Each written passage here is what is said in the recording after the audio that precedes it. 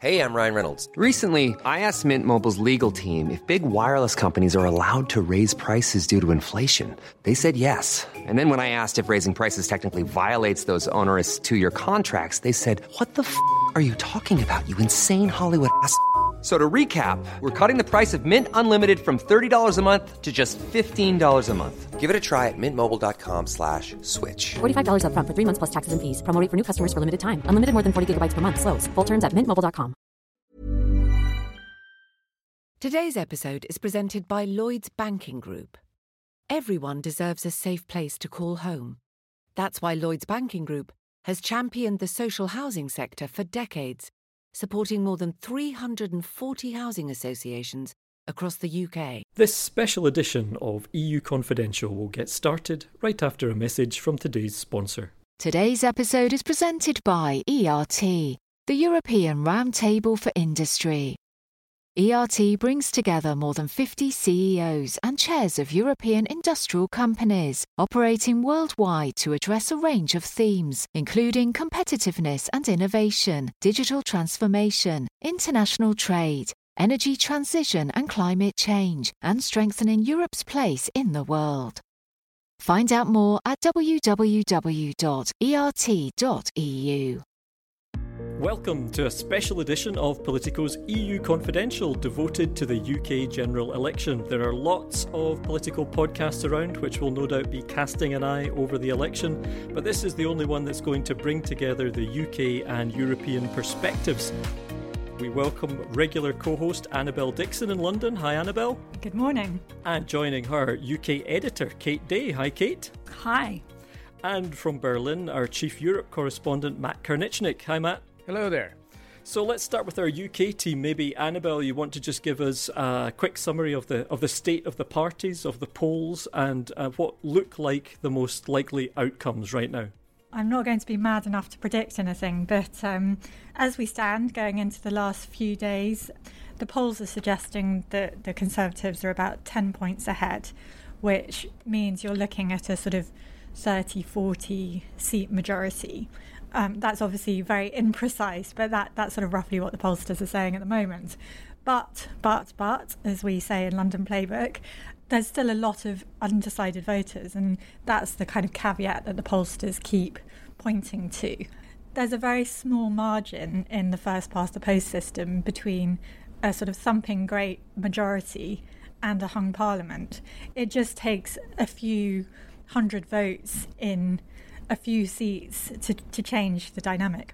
Right, I think that's one of the things that can be difficult for some of our European listeners to get their heads around, is it's not a proportional system. So when you look at the percentage share of the vote, that doesn't necessarily reflect anything like what the percentage share of seats in Parliament will be. Kate, do you want to talk us through, based on those polls though, what seem like the most likely outcomes or scenarios? Sure, I think it's looking, as Annabelle said, like Boris will get his majority, though with fairly large caveats. There could yet be a hung parliament. He could be denied the majority he's craved. But assuming he does get one, he will push ahead trying to get his Brexit deal through Parliament. And not only will he, at that stage, have a majority of Tory MPs who will back his deal, he has also made it a requirement for all of them that they will support that deal. So it looks very likely if Boris wins this election, he'll be able to push his Brexit deal through the UK Parliament. It will then, of course, be over to Brussels and the European Parliament to see if they're going to ratify the deal. But assuming that happens, the first stage of Brexit will be completed fairly quickly. If that doesn't happen and we get a hung Parliament, it's possible that Jeremy Corbyn will try and get into number 10 with support from one of the smaller parties. I think most likely is the Scottish National Party, who've said they would consider putting him in number 10 provided he was to agree to a second referendum in Scotland. So then the future for Brexit and for the rest of the UK looks a bit more uncertain. In the short term, Corbyn will try and renegotiate with Brussels and then push for another Brexit referendum. There'll also potentially be a referendum in Scotland. So Brexit gets delayed.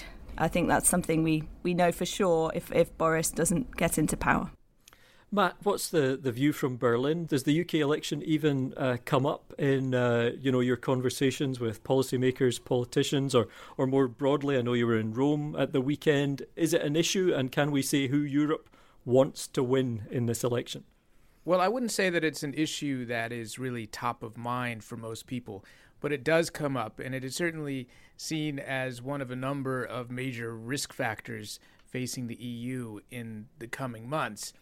My sense is that most people would actually prefer a clear victory by Boris Johnson, if for no other reason than they really just want clarity. If there's a hung parliament, it will just become another muddled situation, which is what the European Union has obviously been dealing with for the past few years. And I think nobody really wants that to continue. Annabelle, jump in. Yeah, I was just wondering, have European decision makers given any thought to what sort of deal they would offer Corbyn? Because certainly in London, the kind of Labour point that they say, we can do this quickly, we've been speaking to Europe sort of in back channels, would be pretty much ready to go with our deal. Yeah, I can jump in on that one. My impression is that because the prospect of a Corbyn government does seem less likely, let's say, than some kind of conservative government, either a majority or a minority one, as we had most recently. They haven't given a huge amount of thought to that. I would say there are different camps, obviously, always within the EU. Then there's a kind of spectrum of opinion. The repeated line of Michel Barnier and others has always been, if the UK changes its red lines, then we can change the deal. And so I think, and what I've taken that to mean and what they have implied, I think at times is, if we move towards a more Norway-style deal, that's kind of easier because we already have that model. It's not quite off the shelf, but it's a lot more straightforward than the kind of bespoke thing they've been trying to arrange. So if, as the Labour seems to be indicating, they would be moving to something more like that, much more closely aligned with the EU, it's certainly easier for the EU to do something along those lines because they have a kind of model to work with already. I think what worries people about Corbyn in Europe, in Germany and in other parts of continental Europe, is that they don't really know much about him. And he seems to be a figure who could be just as unpredictable as Boris Johnson has proved to be. But it seems to be a little bit of a devil-you-know kind of situation. So I do not think that many people are hoping for a Corbyn-led government, especially because that would mean we would be looking at another coalition government. And that, again, just creates a whole new level of complexity that I think most people would prefer to avoid. Right, and I think we would see the EU at some point tested, or the EU 27 tested, if it looked like this was going to drag on for a lot longer. Of course, first there would be a decision here on whether to once again postpone the Brexit date. Right now it's set for the end of January. So first of all, the European Council would have to have some kind of session or do what they did the last time, some kind of written procedure to extend things. And the question then would be, are they willing to kind of keep kicking the can down the road, give Britain a second referendum and, possibly end up with a different outcome? My sense is that people would go along with that. The line has always been, we have to have a reason for an extension. It seems to be that would be a valid reason. But there would be some, I think, who would be saying, look, this has gone on long enough. What do you think, Matt? Well, the short answer is that they would agree to an extension, because something of this magnitude would leave them essentially with no choice. I think in the past, there have been times where the French in particular have wanted to really illustrate their dissatisfaction with the way the process has evolved, and so have pretended to oppose an extension only to come around, at the last moment and agree to one. Certainly, if there is some kind of coalition government led by Corbyn promising another referendum or something of that sort, then I don't think that the European Council would have any other option except to agree. What sort of price do you think they would ask? Would they ask for some sort of concessions? What would happen to the rebate? These are all questions that a Lib Dem, Labour, second referendum administration would have to ask. Would the Europeans see this as a sort of point of leverage? My guess would be, again, as Matt says, they would probably kind of talk about asking for things, but at the end, maybe not ask for so much, because their big priority is to avoid a no deal. And so ultimately, if push comes to shove and it's a choice between a crash out or keeping things going, keeping Britain paying into the EU budget, keeping things much as they are, they'll take that. I think one thing they would very much ask for, though, is the UK Commissioner. At the moment, as you know, Ursula von der Leyen has taken office. It's a new European Commission, but there's no British Commissioner. There's a feeling that Britain's been walking quite a fine line. Part of the deal for this extension was that the UK would continue to be a kind of cooperative member of the Union. By not nominating a commissioner, they walked pretty close to the edge of not really honouring the terms, although I know the reasons they gave were it's an election period, we can't do it. So I think at the very least we would have a British commissioner here. And the interesting thing would be to see what title they would give them, because first of all, Ursula von der Leyen's very good at coming up with creative titles.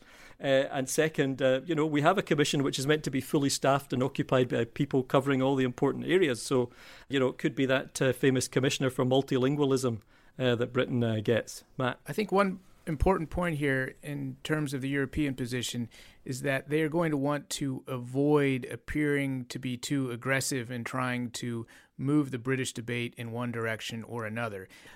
Clearly, they would go along with another referendum if that's what happens, but I think that they would also be very, very careful not to insert themselves into the process. Right, but one thing to note that just from a Brussels perspective is things will get messy if this drags on, because the European Union is trying to finalise its next big 7-year budget. That is one of the biggest fights in the EU. Normally Britain plays quite a prominent role in that, but it's a big deal. We have a new European Council president here in Charles Michel. There's talk of a special summit in February to try and strike a deal. The current budget runs out at the end of 2020. So the pressure is on to get that deal, and the uncertainty of whether Britain would be in or out by the start of that period would complicate things even more. Let me ask a quick one to one of our UK experts. Our producer, Christina, mentioned something which I think baffles a lot of people, which are these swing constituencies, the marginals, and how they affect the outcome. Are they like swing states in the US? It's complicated, I know, is the short answer, but does anybody want to hazard a shot at an explanation as to how these things work and how we should watch results on election night? I'll take a stab. So what you have to remember, I think, is that every seat counts equally. But in many seats, one party has traditionally been so far ahead that they really aren't in play during an election. So for a lot of the country, it's pretty predictable which way an individual area is going to vote. And that means that for the few seats where that isn't the case and where there's quite a small margin between the parties, insurgent party can overturn the seat and then they have a new MP. In total, all other votes in that seat therefore don't count for anything. So these small number of seats where there really is a tight race could shift the balance. And one of the things that people here have watched very closely are seats across the north of England, which have traditionally backed Labour, but during the EU referendum backed leaving the European Union.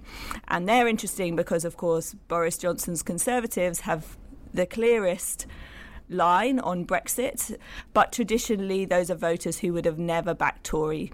So one of the questions at this election is, will those seats turn blue, go for the Tories, and mean that overall Johnson gets a majority, and that hurts Labour?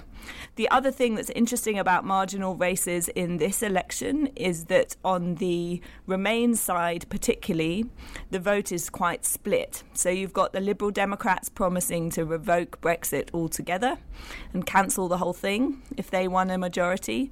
You've got the Labour Party with a slightly softer Remain message. They will renegotiate a deal with Brussels and then put that deal to a second referendum. You've got the Scottish National Party also backing a Remain option. You've got the Green Party also backing a Remain option. So you have several Remain supporting parties across the country. In a few instances, they've managed to do deals where one candidate steps aside because a stronger Remain candidate has a better chance in a seat. But in many places that isn't the case. On the other side of the argument, the Brexit Party have stood down in a number of seats that the Tories won at the last election. And so although there are a few instances where the Leave vote might be split, it's slightly clearer that way. That is an excellent explanation, I have to say. We're getting the thumbs up from Christina. You have demystified the British electoral system for the continent and the world. Kate, great stuff. Anybody want to jump in with anything else before we wrap up? I think one thing that makes this very difficult for pollsters, and I'm no great defender of pollsters, but they keep flagging as a reason they may get it wrong again. Unusually high numbers of people are switching party and have been in the years since the Brexit referendum. And so while traditionally in British politics you could model out a huge amount of an election result based on how people voted before and how areas voted before, this time you've got a lot of people switching party, and in fact at higher levels we're hearing than has ever happened since World War II. That said, this time round there is pretty much a consensus that the Tories are ahead and ahead comfortably. The question is, it seems, how big is that majority going to be, or has there been a miscalculation and do we end up with a hung parliament? There isn't anyone here predicting a Labour majority. So I think we'll just leave it there. Thanks to Matt in Berlin. Thank you. And thanks to Kate and Annabelle in London. Thank you. Bye. Thank you.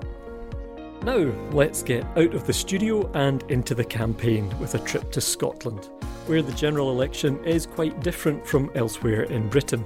That's because voters are considering not just whether to withdraw from one union, the EU, but also whether to pull out of another, the UK. Let's rewind for a minute. I represent Scotland within this House, and where I'm proudly Scottish, I'm also proudly European. After the Brexit referendum, Alan Smith, an MEP for the pro-independence Scottish National Party, gave an impassioned speech in the European Parliament that got a lot of attention.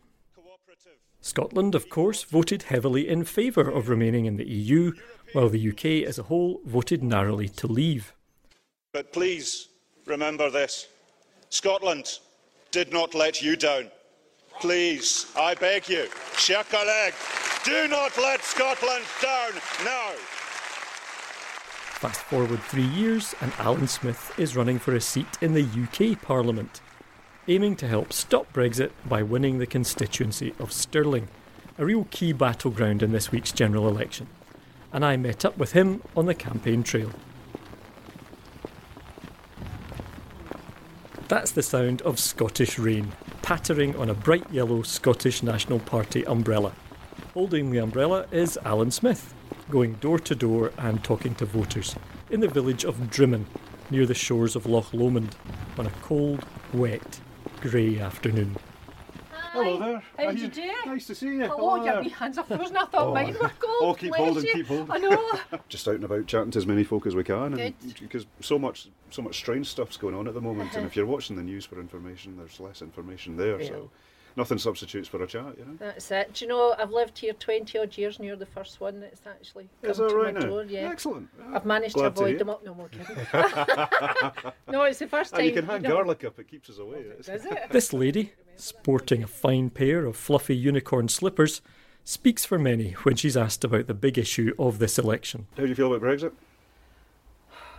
Like everybody else, you just, you know, they've had all these years to sort it out and they leave it to last minute and then, oh no, we've not got it, so we need to get, it's just everybody's so fed up with it. Do you know, everybody's sick to death of listening to it, and it's to me it's still not any further forward than it was. Well, this is the thing, I want to stop Brexit because I think so much energy has been wasted by it. We've got so many other things we need to be getting on with. The economy, public services, the climate crisis. Everyone's taking a real back seat. Truly, you know? and we've seen a lot of nonsense down at Westminster. And I don't know if you know, I'm one of your members of the European Parliament at the moment. So usually I'm over in Brussels, and the European style of politics is politicians sit down, put the badges to one side, and try and work out an answer. That's what I want That's to the way it should. In fact, That's Alan Smith's pitch in a nutshell.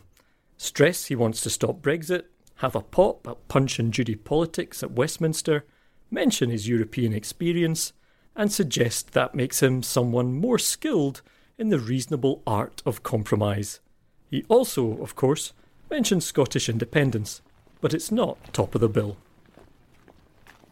Smith makes the same pitch again and again as he and a team of about half a dozen activists walk the streets of Drimmen, knocking on doors, delivering leaflets and chatting to voters. Hello there, Mrs. Rooney. Yes. Hello there, I'm Alan Smith. I'm your SNP candidate. To you on the TV. It's a helpful reminder, for me at least, of a couple of things.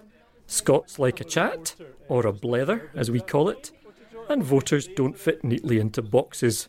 We meet a woman who's pro-SNP, but fed up with Nicola Sturgeon, when the SNP leader is widely seen as a vote winner for her party. And even though Scotland and this constituency voted heavily to remain in the EU, there are Scottish Eurosceptics.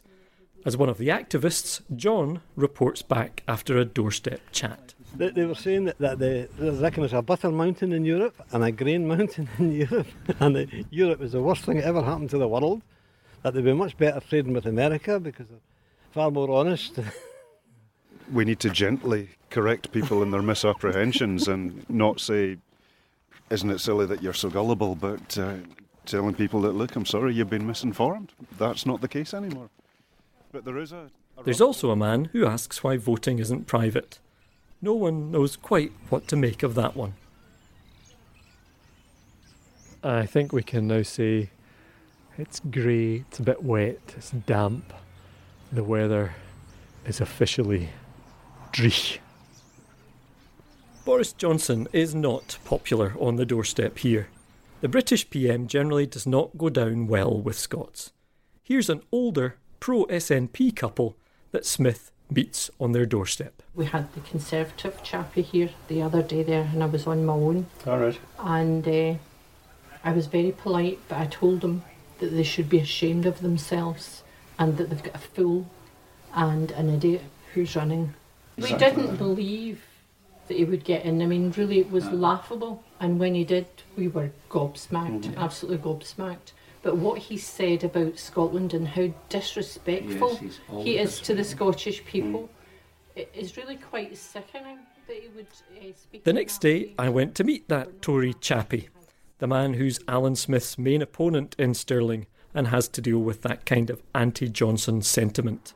So I'm just outside the Stirling Conservative Party offices, and there's a group of volunteers on the doorstep with clipboards in hand. So it's a hive of activity on a Saturday morning. Yes, Stephen Kerr. I'm the Scottish Conservative and Unionist candidate in Stirling constituency. When other little boys in Scotland were dreaming of scoring the winning goal at Wembley or the winning try at Twickenham against the English, I was dreaming of being a Member of Parliament. And that makes me sound very, very sad, but that has been my ambition. The key word in the way he describes himself may be the word unionist, because while Alan Smith is stressing he wants to stop Brexit, the Conservatives are stressing they want to stop the SNP holding another referendum on Scottish independence. We're saying vote for the Scottish Conservative and Unionists because we believe in Scotland's place in the United Kingdom. We don't want a second independence referendum. We don't want a continuation of the political upheaval and the uncertainties of particularly the last 2.5 years. And in relation to the last 2.5 years, we want to get Parliament working and we want to get Brexit sorted so that we can get back to the priorities that I think impact the lives of people on a daily basis. And none too subtly, Kerr is also playing the local card. One thing that strikes me, having spent time with Alan Smith yesterday and with yourself today, is quite interesting that I would say each of you doesn't maybe want to talk that much about what might be considered your flagship policy. Well, he's just moved into the area, he's a welcome addition. I think he may have just got the keys to his flat last week. It's great. We welcome everyone to come to Stirling. And yes, what matters to the people of Stirling ought to be at the heart of this election campaign. So Stephen Kerr is stressing he wants to stop Scottish independence, and Alan Smith is stressing he wants to stop Brexit. That probably makes tactical sense. This constituency voted clearly to stay in the UK and in the EU. But it makes for a slightly strange campaign when each candidate is stressing the other's flagship policy rather than their own. On air, online, and home of the best songs all day long. This is Central FM News. It's 9 o'clock. I'm Callum McQuaid. Labour leader Jeremy Corbyn's ruled out a vote on Scottish independence in the first 2 years of his government. This constituency isn't just the centre of Scotland. Lately, it's felt a bit like the centre of the political universe. Theresa May and Nicola Sturgeon have been among the big hitters on the campaign trail here recently, and the New York Times and The Economist have also paid a visit. That's because this seat will say a lot about the way Scotland and the UK are heading on election night. Stephen Kerr won the seat from the SNP by just 148 votes 2 years ago. If he wins again, it'll be a sign the Conservatives may hold on to a good number of their seats in Scotland, making it more likely Boris Johnson will get a majority in Parliament. As for Alan Smith, he was back in the European Parliament a few days after being on the campaign trail in Drimmen. And President, in my last speech in this House, I'm a candidate for the Westminster election within the UK for Stirling constituency. Scotland's problems are not coming from this place, they're coming from Westminster. And if I win, I must leave this place. Remember this. If that turns out to be his last speech in Strasbourg, it will mean the SNP is likely to win more seats in Scotland than last time, possibly making it harder for Johnson to push through his Brexit deal, and giving the SNP a boost as they head into the next battle over the future of that other union, the UK. Now, one of the main concerns in this election, like many these days, has been the impact of digital campaigning, the risk of fake news and manipulation by foreign powers. Our own producer, Christina Gonzalez, caught up with our chief technology correspondent, Mark Scott, who starts off by explaining how the UK election is playing out online as compared to the real world. There's this assumption that the online world, Facebook ads, is this dark arts and it's all about magical tricks. But in the end, the Conservatives are focusing on Brexit, Labour is doing anything but Brexit, and the Lib Dems are doubling down on their Remain campaign. So pretty much it's everything that we're seeing in the offline world playing out online, on Facebook. And the point with that is you have to disassociate this idea of these Facebook ads being something different than the traditional campaign. They're just another lever that the groups are using to get the message across. And can you give us a sense of how much money they're spending on these digital ads? So we have to basically use Facebook's transparency tools because the campaigns don't have to publish their records till 6 months after the election. And I just did a quick calculation at my desk. And right now, as of, I think 3 days ago, which is the latest figures, all the political groups have spent about £1.9 million, which is on track to beat the 2017 spending. But what's more important is that we're likely going to see a significant ratcheting up of spending in these last few days, particularly from the Conservative Party, as they try and sort of get those final votes to come out for them ahead of Thursday. And I suppose the million-dollar question here is whether or not there's been any indication of foreign influence. It's the Russia question, isn't it? It's tough. Right now, officially and publicly, both Facebook and the UK security services have said there's been no interference. But what we have been seeing anecdotally on Facebook in particular is tactics used by some Russian groups in the past, particularly in the 2016 election, in relation to divisive political ads focusing on hot-button issues. Those have been popping up. The question is, they've been coming mostly from domestic actors, many of which have borrowed heavily from the Russian playbook. And therefore, is that foreign interference? No, but it definitely is inspired by tactics that we've seen by foreign actors in the past. Can you give us a quick example? Yeah, so Brexit is the gift that keeps on giving in this regard because it is such a divisive yes-no question. And so we have seen a variety of domestic political groups, those frankly not tied to the political parties but have a political view. And they've been putting out yes, no, go Brexit, vote against Brexit Facebook ads in the last month. Are those coming from Russia? No, but they are definitely borrowing the same playbook that the Russians used in 2016 in the US. So what can we expect in the final days here? Money, money, money. So if we spent just under £2 million in the last month, I would expect that to at least 500,000, if not more, to be spent in the last 3 days. It's going to get a lot more divisive, particularly focusing on swing constituencies that can really swing the vote either for the Conservatives or for Labour. And so I think in the last couple of days, what we will definitely see is a lot more money being spent, the divisive nature of the ads significantly going up, and frankly, just everyone trying to just get those final votes to come out, either from people who would be a traditional supporter of the parties, or those, frankly, very few swing voters who may swing it left or right. Is there any concern about the specificity of being able to target those swing voters?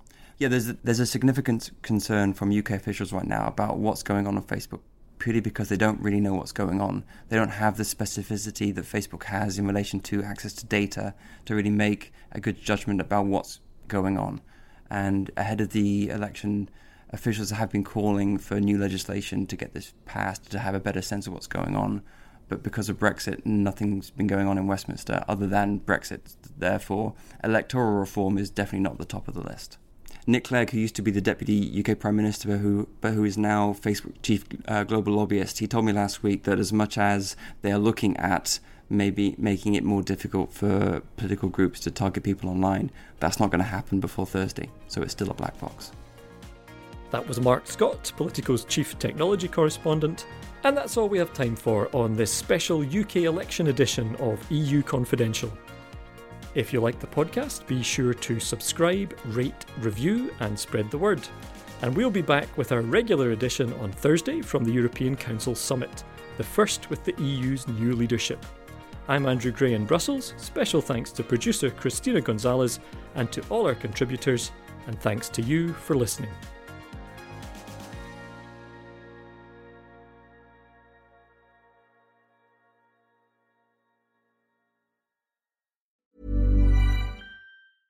Imagine the softest sheets you've ever felt. Now imagine them getting even softer over time. That's what you'll feel with Boll & Branch's organic cotton sheets. In a recent customer survey, 96% replied that Boll & Branch sheets get softer with every wash. Start getting your best night's sleep in these sheets that get softer and softer for years to come. Try their sheets with a 30-night guarantee. Plus, get 15% off your first order at bollandbranch.com. Code BUTTERY. Exclusions apply. See site for details.